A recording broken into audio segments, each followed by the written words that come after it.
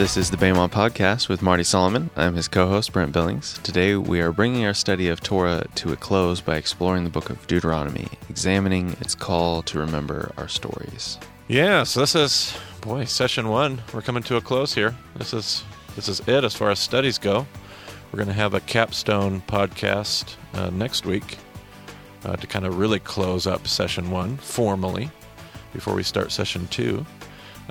Should we tell our listeners about session 2 is going to be its own unique podcast for anybody that's... Yep, that's a good point. Okay, so session 2 is going to be a separate podcast. So if you're somebody that has subscribed to this podcast and automatically dumps and downloads into whatever podcasting app you use, the next session, which will be Bema Podcast Session 2, Prophets and Writings.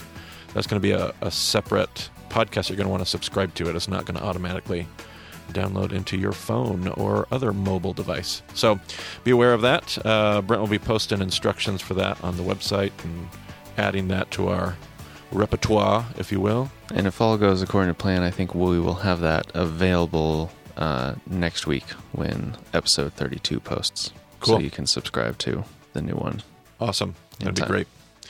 So yeah, it'll all be there. But today we wrap up our study portion, and because of that, because of what's coming next week with the capstone review, I'm not going to spend a whole lot of time reviewing today, but maybe a little bit of review because I can't help myself. Because it's always good to remember. It's always good to remember. So yeah, we have been, obviously we've walked through Genesis. We met the family of God. We entered into the narrative that God is telling in the story of the Exodus and the Passover. So God rescues his people. He leads them to Sinai, where they enter into a covenantal relationship that the text often portrays as a marriage, a wedding that they had at Sinai. And then after that, we built the tabernacle, which led to a whole lot of questions about what's this big tent in the desert for, and this call to be a priesthood. What does it mean when God says be a priest? What does that look like? And so we looked at the book of Leviticus, and we understood what priesthood looked like, at least in God's world and God's economy. We looked at the 4 roles of priests, and then they had to go learn. They had to go learn what that meant. They got rescued from Egypt. They went to Mount Sinai. They had a wedding, and they got married. But what would come next after the marriage ceremony, Brent?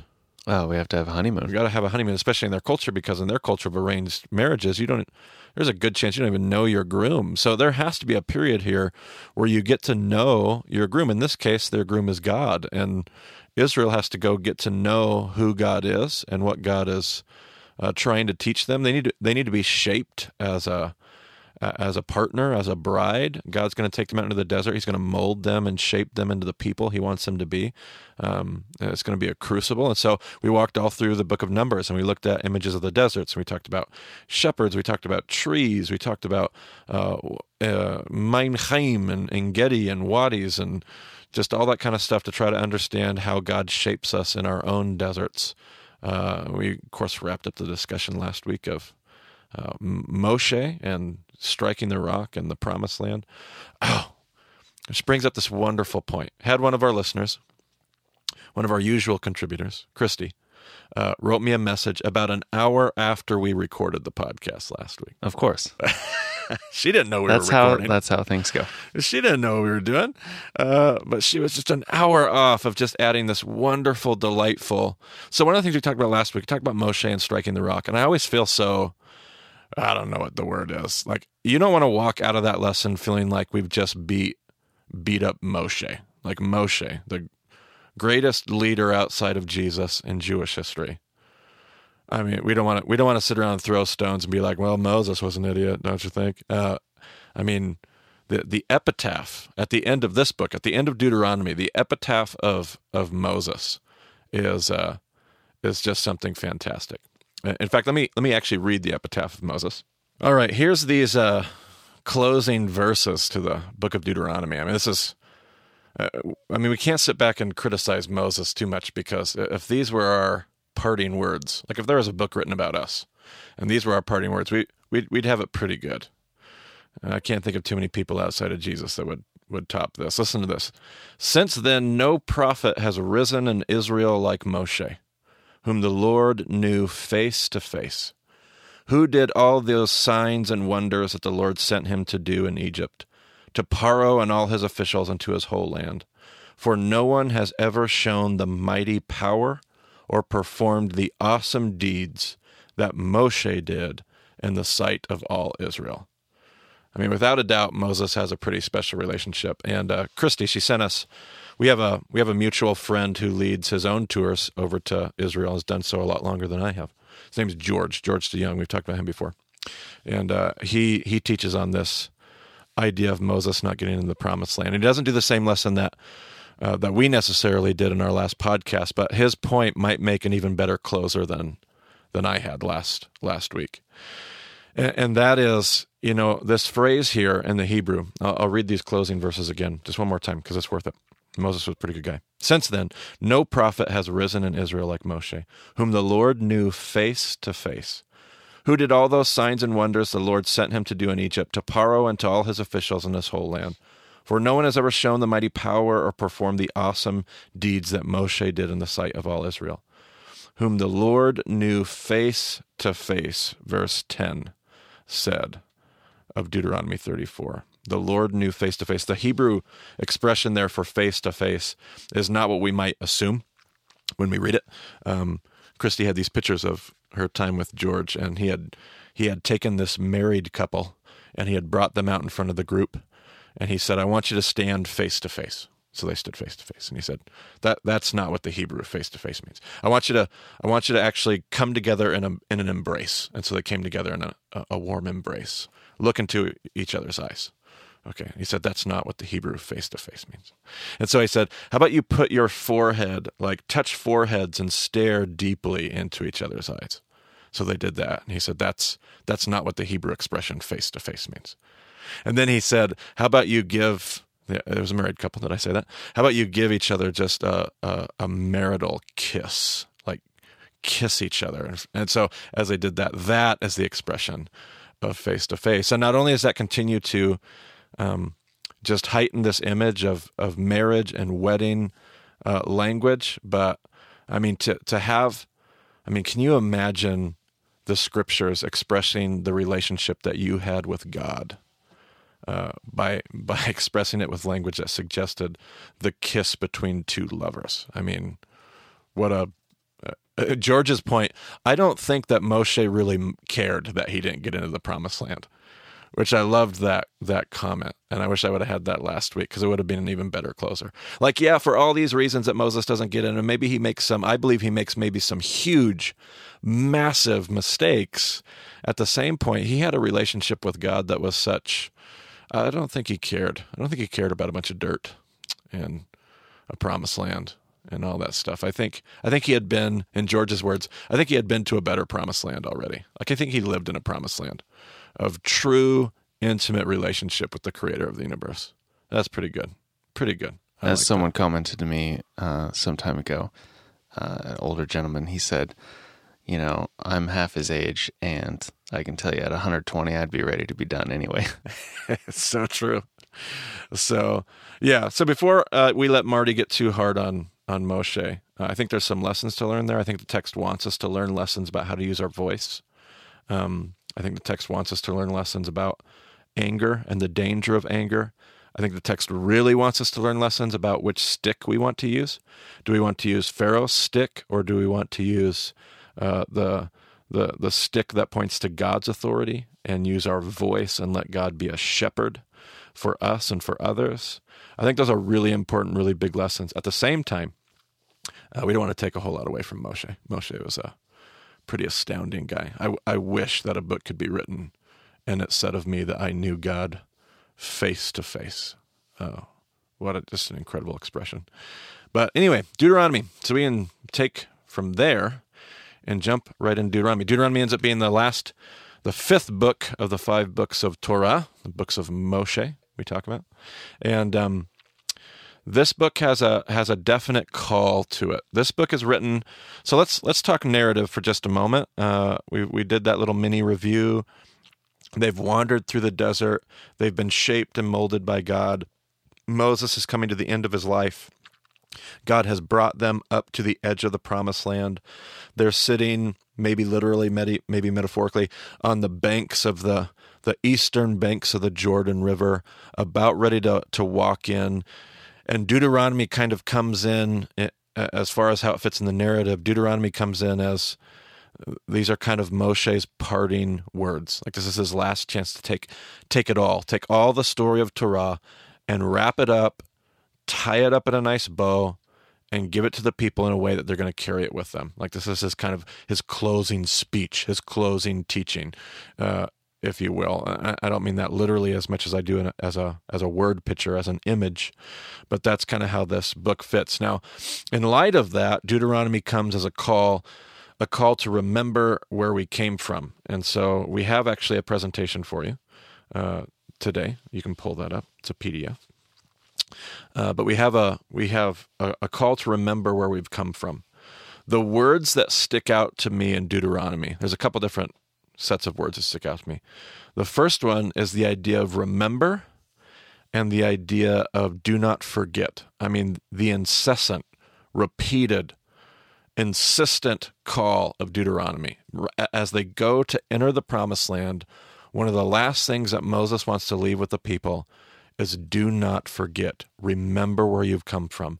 Remember your story. Do not forget the things that you've learned.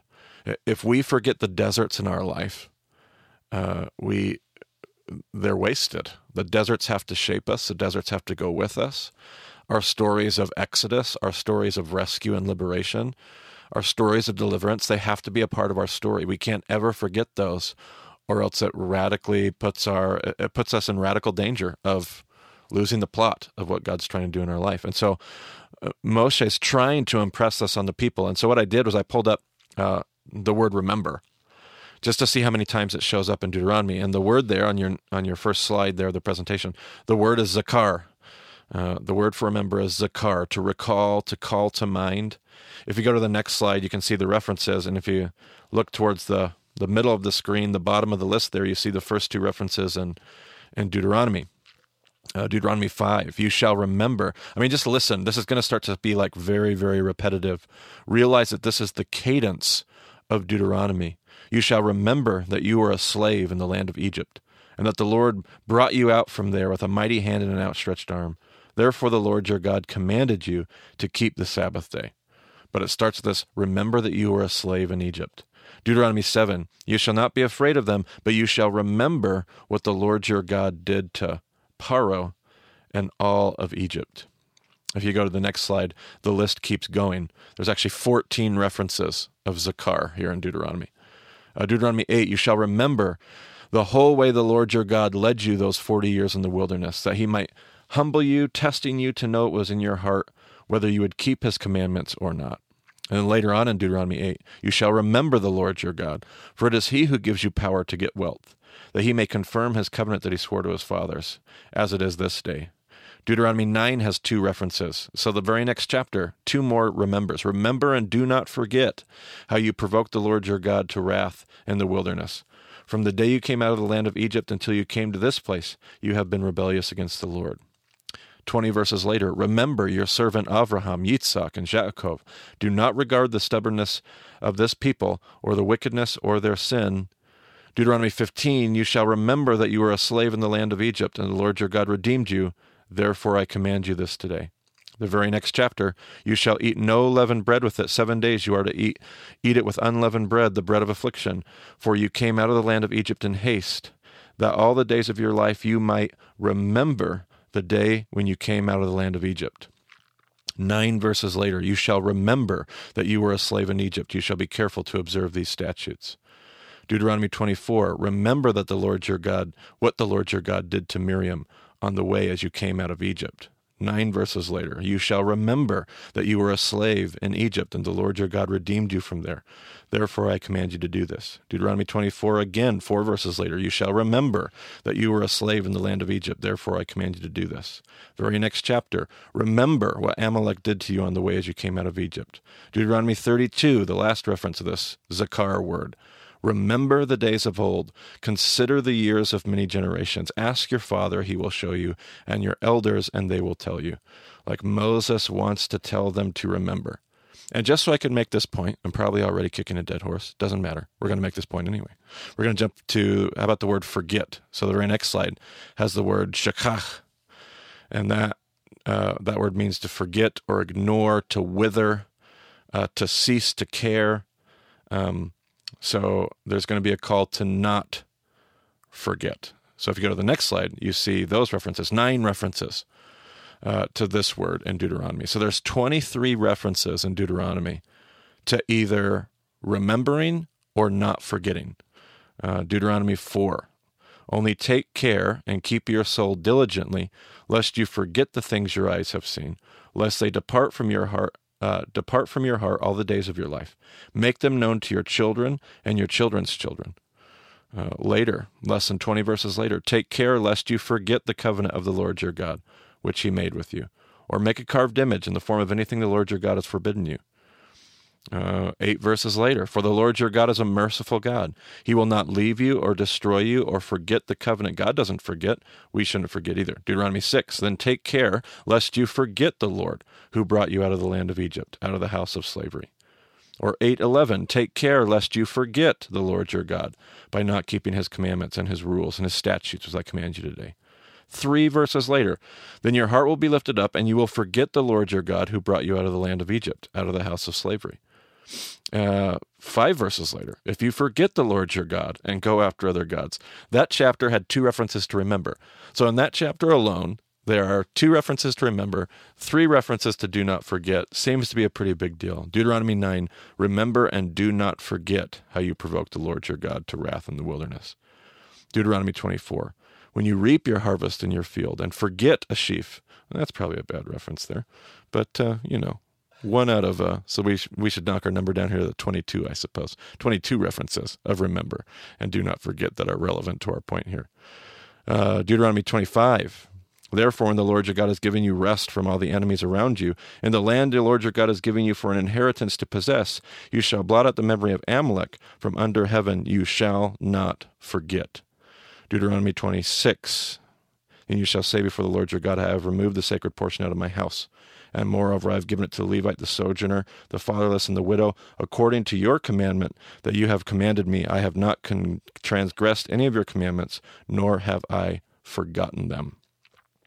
Deuteronomy 31, when many evils and troubles have come upon them, this song shall confront them as a witness, for it will live unforgotten in the mouths of their offspring. Deuteronomy 32, that same song we quoted with the remember word, with the zakar, this word shows up as well. You were mindful of the rock that bore you, and you were unmindful, of the rock that bore you, and you forgot the God who gave you birth. So these 2 words just over and over, chapter after chapter after chapter after chapter, multiple times in many of these chapters. Don't forget, remember where you came from, remember, like this phrase, like remember you were slaves in Egypt, that is why I command you to do this. Remember that you were slaves in Egypt, that is why I command you to do this. Remember your story, because when there's something that happens to us when we forget where we came from, when we forget that we used to be slaves in Egypt, and now I'm speaking metaphorically, for them in this story literally, when we forget that we come from a story of slavery, we start to treat everyone around us differently. One of the things that shows up in this passage quite a bit too, and I didn't want to just keep throwing data into our slides, so this one actually isn't in your presentation. But one of the phrases that comes up quite a bit in Deuteronomy, the other phrase is the alien, the orphan, and the widow. There are these 3 groups of people that God seems incredibly adamant.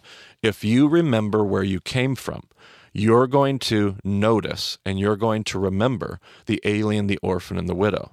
Why do you suppose that is, Brent? Why are we going to remember those groups of people? Because those are the people who are pushed out of every other society. Right. In a lot of ways, that's who we were. So if we remember our story, we remember that we were pushed to the edges of society.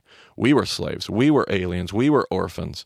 We were widows. If we remember where we came from, well, we're going to remember the same thing for groups of people around us. I think this is I mean, I don't necessarily want to get everybody's political hackles up, but this is something I think we need to remember here, even with our own history. I mean, where do we come from? Where does America come from? We are a nation of migrants. We're a nation of immigrants. That is exactly what America, who we've always been. And here we are struggling as a people with this idea that we got to keep them all out. I think there's a danger here. I think there's something we can learn from the call of Deuteronomy. Do not forget your story, because if you ever forget your story, you won't do the same for others. And it's at that point that God's going to have a problem. It's at that point we're going to lose the plot of what God's doing in the world. But you actually have a list of the references, if I remember correctly. You have a list of the references to the alien, the orphan, and the widow. You search for the word widow in Deuteronomy. So let's see what we got here. What's your first reference in Deuteronomy? So we're starting with 10:18. He defends the cause of the fatherless and the widow, and loves the foreigner residing among you, giving them food and clothing. So fatherless, orphan, foreigner, alien. Yep. You have a passage out of Deuteronomy 14? Yeah, 28 and 29. At the end of every 3 years, bring all the tithes of that year's produce and store it in your town, so that the Levites, who have no allotment or inheritance of their own, and the foreigners, the fatherless, and the widows who live in your towns may come and eat and be satisfied, and so that the Lord your God may bless you and all the work of your hands. Okay, so in the midst of Deuteronomy, which keeps calling us to remember and don't forget, it's giving us these laws and these commandments. And at the end of many of these commandment sections, this is where the phrase shows up, remember that you were slaves in Egypt. That is why I command you to do this. So in the midst of all of this, remember that you were slaves, and because of that, you need to make sure that you bring your tithes, you bring a little bit of your extra, come and set it aside in the gates and the cities of your towns so that you can then distribute it to those who are in need, because you know what it was like to be them. If you ever forget where you came from, you're not going to do this. So what's your next page? You got to Deuteronomy 16? 16, yeah. Count off 7 weeks from the time you begin to put the sickle to the standing grain.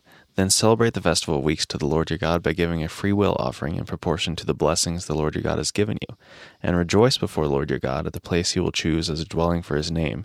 You, your sons and daughters, your male and female servants, the Levites in your towns, and the foreigners, the fatherless, and the widows living among you. Remember that you were slaves in Egypt, and follow carefully these decrees. Celebrate the festival of tabernacles for 7 days after you have gathered the produce of your threshing floor and your winepress. Be joyful at your festival, you, your sons and daughters, your male and female servants, and the Levites, the foreigners, the fatherless, and the widows who live in your towns. For 7 days celebrate the festival to the Lord your God at the place the Lord will choose. For the Lord your God will bless you in all your harvest and in all the work of your hands, and your joy will be complete. All right. So again, and you heard right in the middle of that passage, that call to remember you were slaves in Egypt. That's why the Lord commands you to do this. So these aren't just a bunch of, in a lot of ways, Deuteronomy is kind of the second giving of the law. In fact, there's even some etymological connections there to the second giving. Moshe is kind of reframing or rephrasing or resetting the law in their current cultural context. But these aren't just, and we talked about this with Leviticus. Like if we went back to the book of Leviticus, Leviticus wasn't just a random set of laws. Leviticus was about mission. It was about being on mission as a priest. And we're on the same idea here in Deuteronomy. This isn't just a random set of laws. This is how you're going to harvest your field. This is about mission. This is about what God's doing in the world. This is about you remembering where you came from. And because you know what it's like to be an alien, because you know what it's like to be an orphan, because you know what it's like to be a widow, because you know what it's like to be a slave, I want you to do all these things with your harvest. I want you to do these things with your festivals and your parties. I don't want you to ever forget the alien, the orphan, and widow. I want them to be present at all of your celebrations. Only then will your joy be complete. And you know this because it's who you used to be. So don't forget where you came from. What about Deuteronomy 24? Do not deprive the foreigner or the fatherless of justice, or take the cloak of the widow as a pledge. Remember that you were slaves in Egypt, and the Lord your God redeemed you from there. That is why I command you to do this. When you are harvesting in your field and you overlook or forget, as you mentioned before, a sheaf, do not go back to get it. Leave it for the foreigner, the fatherless, and the widow, so that the Lord your God may bless you in all the work of your hands. When you beat the olives from your trees, do not go over the branches a second time. Leave what remains for the foreigner, the fatherless, and the widow. When you harvest the grapes in your vineyard, do not go over the vines again. Leave what remains for the foreigner, the fatherless, and the widow. Remember that you were slaves in Egypt. That is why I command you to do this. So because we remember where we came from, this affects the way we're going to harvest our field. We're going to leave some of the extra because we know what it's like to not have enough. So we're going to take, God's given us enough. We're going to trust that God's going to give us more than enough, more than what we need. He's going to give us just enough. At the very least, he's going to give us just enough. I can wait on every word. Because I've learned all these lessons in the desert, because I remember where I came from, it's going to impact the way I leave grapes on the vine, olives on the tree, corners of my field. I'm going to leave some for those in need. And notice there's no extra explanation. It's not like, well, they didn't work for that. I mean, who planted the field and who cultivated the field and who plowed the field and then who harvested the field? I did all the work. Why should anybody else get to? Because you remember what it was like to be on the outside, because you remember where you came from. That's why. I think there's so much for our culture to learn here. And anyway, go ahead. Now give me your next one. Deuteronomy 25. If brothers are living together and one of them dies without a son, his widow must not marry outside the family. Her husband's brother shall take her and marry her and fulfill the duty of a brother-in-law to her. The first son she bears shall carry on the name of the dead brother, so that his name will not be blotted out from Israel. However, if a man does not want to marry his brother's wife, she shall go to the elders at the town gate and say, My husband's brother refuses to carry on his brother's name in Israel. He will not fulfill the duty of a brother-in-law to me. Then the elders of his town shall summon him and talk to him. If he persists in saying, I do not want to marry her, his brother's widow shall go up to him in the presence of the elders, take one of his sandals, spit in his face, and say, This is what is done to the man who will not build up his brother's family line. That man's line shall be known in Israel as the family of the unsandaled. There's a whole section of Deuteronomy devoted to exactly how we're going to take care of widows in different ways. In this way, how we're going to take care of this widow in producing children to carry on the family line. Like, this is not, woe to a culture who would find groups of people that aren't culturally productive, who don't produce, who don't contribute, and would then marginalize them and push them to the outside because it's easy to just kind of shoo them away, sweep them under the rug. Woe to a culture who would do that. Deuteronomy says, you know what that's like. You will not forget. You have to remember where you came from. And you have to take care of people like widows. And this is exactly how we're going to do it. What about Deuteronomy 26? When you have finished setting aside 1/10 of all your produce in the 3rd year, the year of the tithe, you shall give it to the Levite, the foreigner, the fatherless, and the widow, so that they may eat in your towns and be satisfied. Then say to the Lord your God, I have removed from my house the sacred portion and have given it to the Levite, the foreigner, the fatherless, and the widow, according to all you commanded. I have not turned aside from your commands, nor have I forgotten any of them. And again, this idea of forgetting and remembering is connected to my generosity. It's connected to my spiritual discipline and my spiritual practice. It's connected to my tithing. It's connected to the way I harvest. It's connected to the way that I interact with others. It's connected to my social involvement. I have to remember where I came from because it's going to change everything about everything. We got one more, Deuteronomy 27. Cursed is anyone who withholds justice from the foreigner, the fatherless, or the widow. Then all the people shall say, Amen.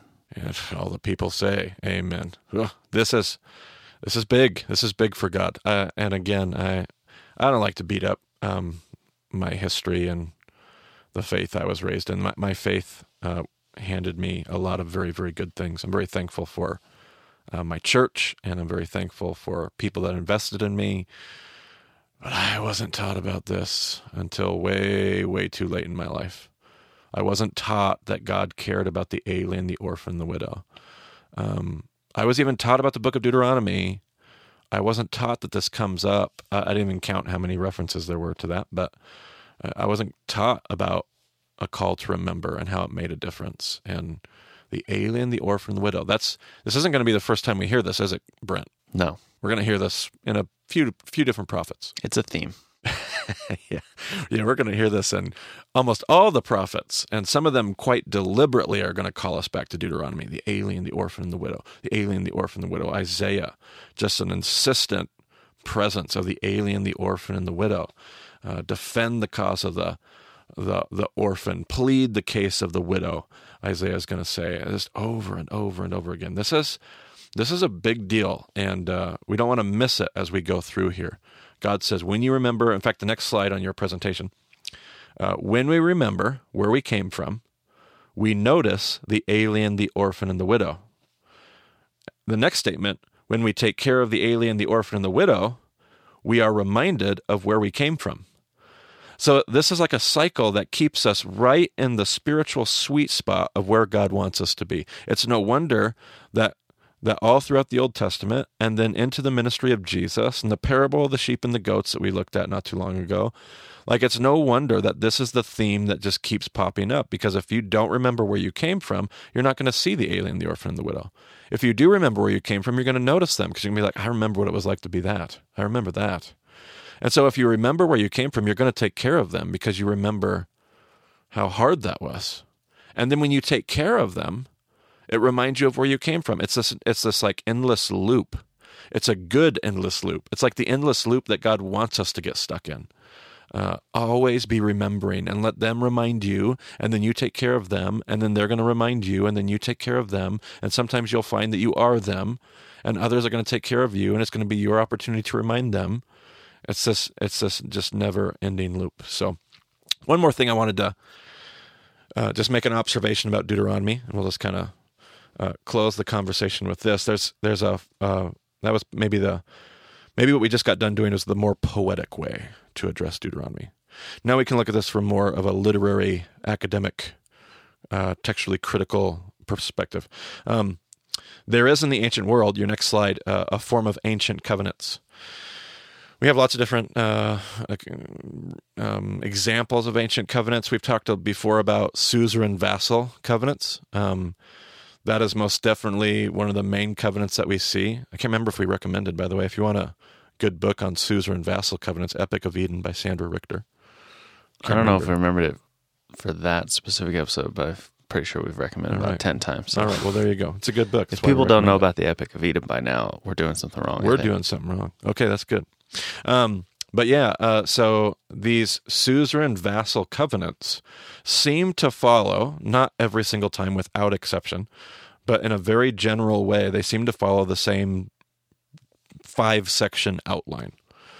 Most of these covenants would start with a preamble, just a little intro, a little beginning to the covenant, opening statement, and then the covenant is going to give some kind of historical outline. It's going to tell the story of how we got here.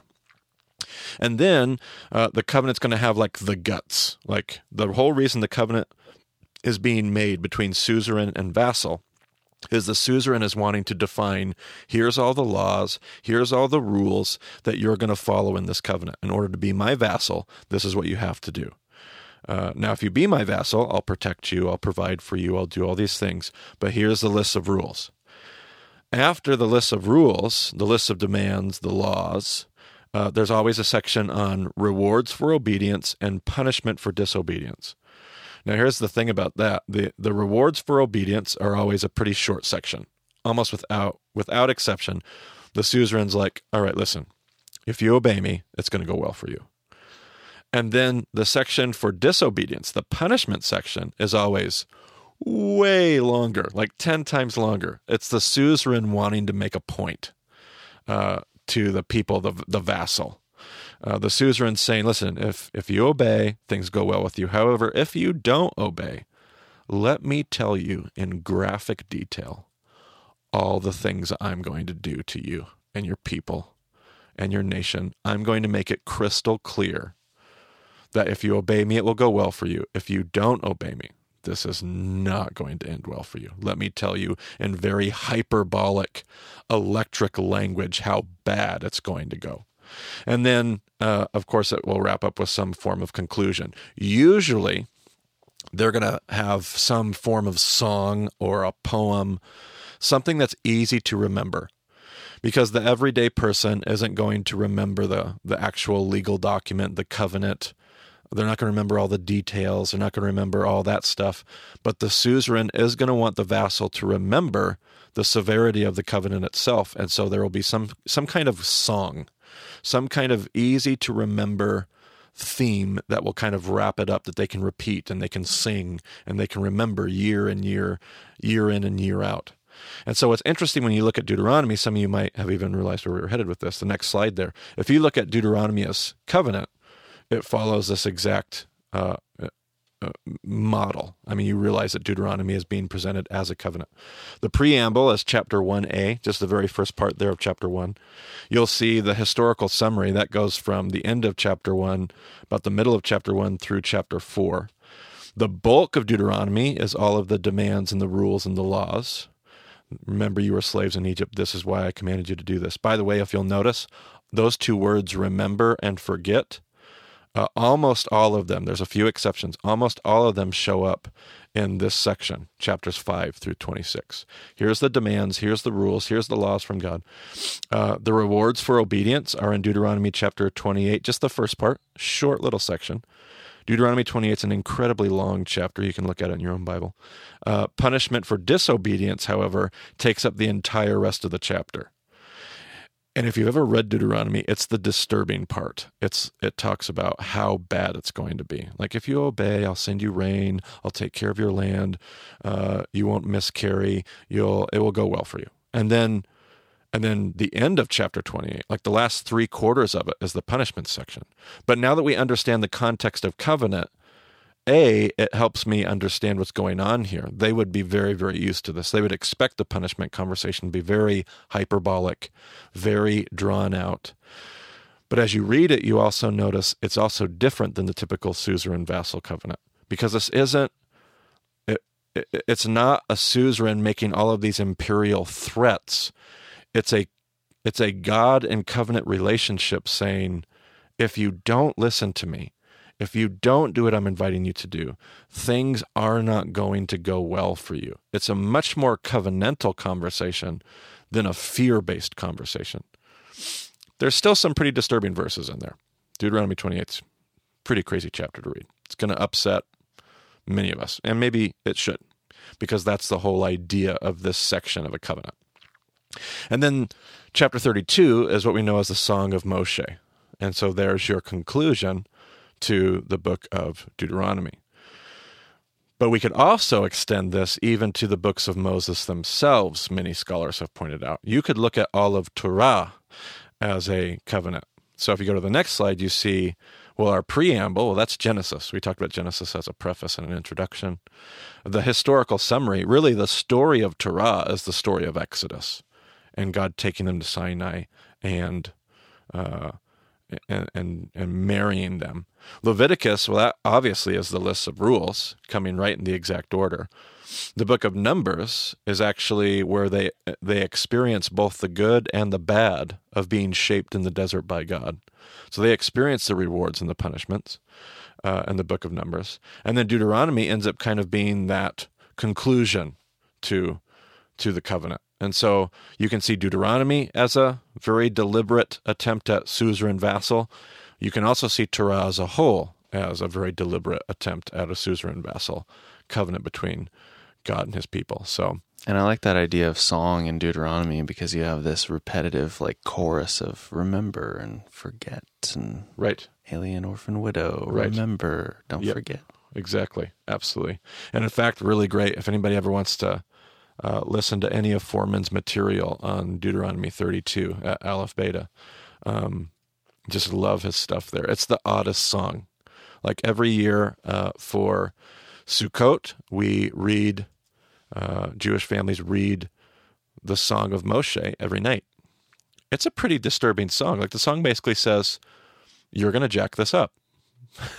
I mean, Deuteronomy ends like not with this happy ending of, oh, everything's going to be wonderful, and here you go walking into the promised land. Deuteronomy ends with Moses going, and you're going to mess this whole thing up. You're going to sin. You're going to rebel.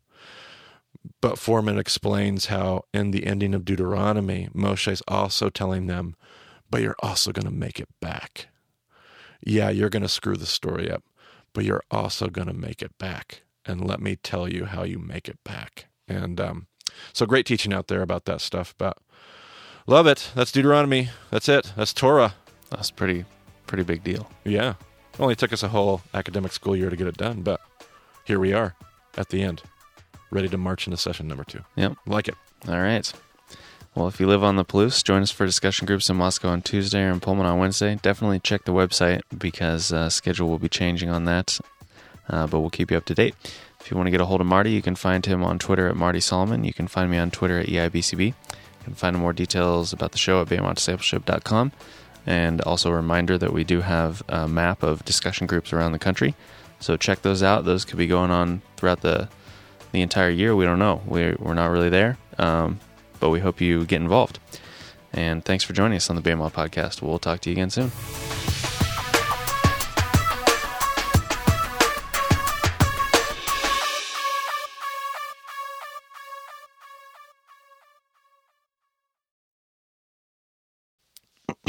Any time predictions on this one? I'm betting 25. Really? Okay. I don't know. We'll see. All right.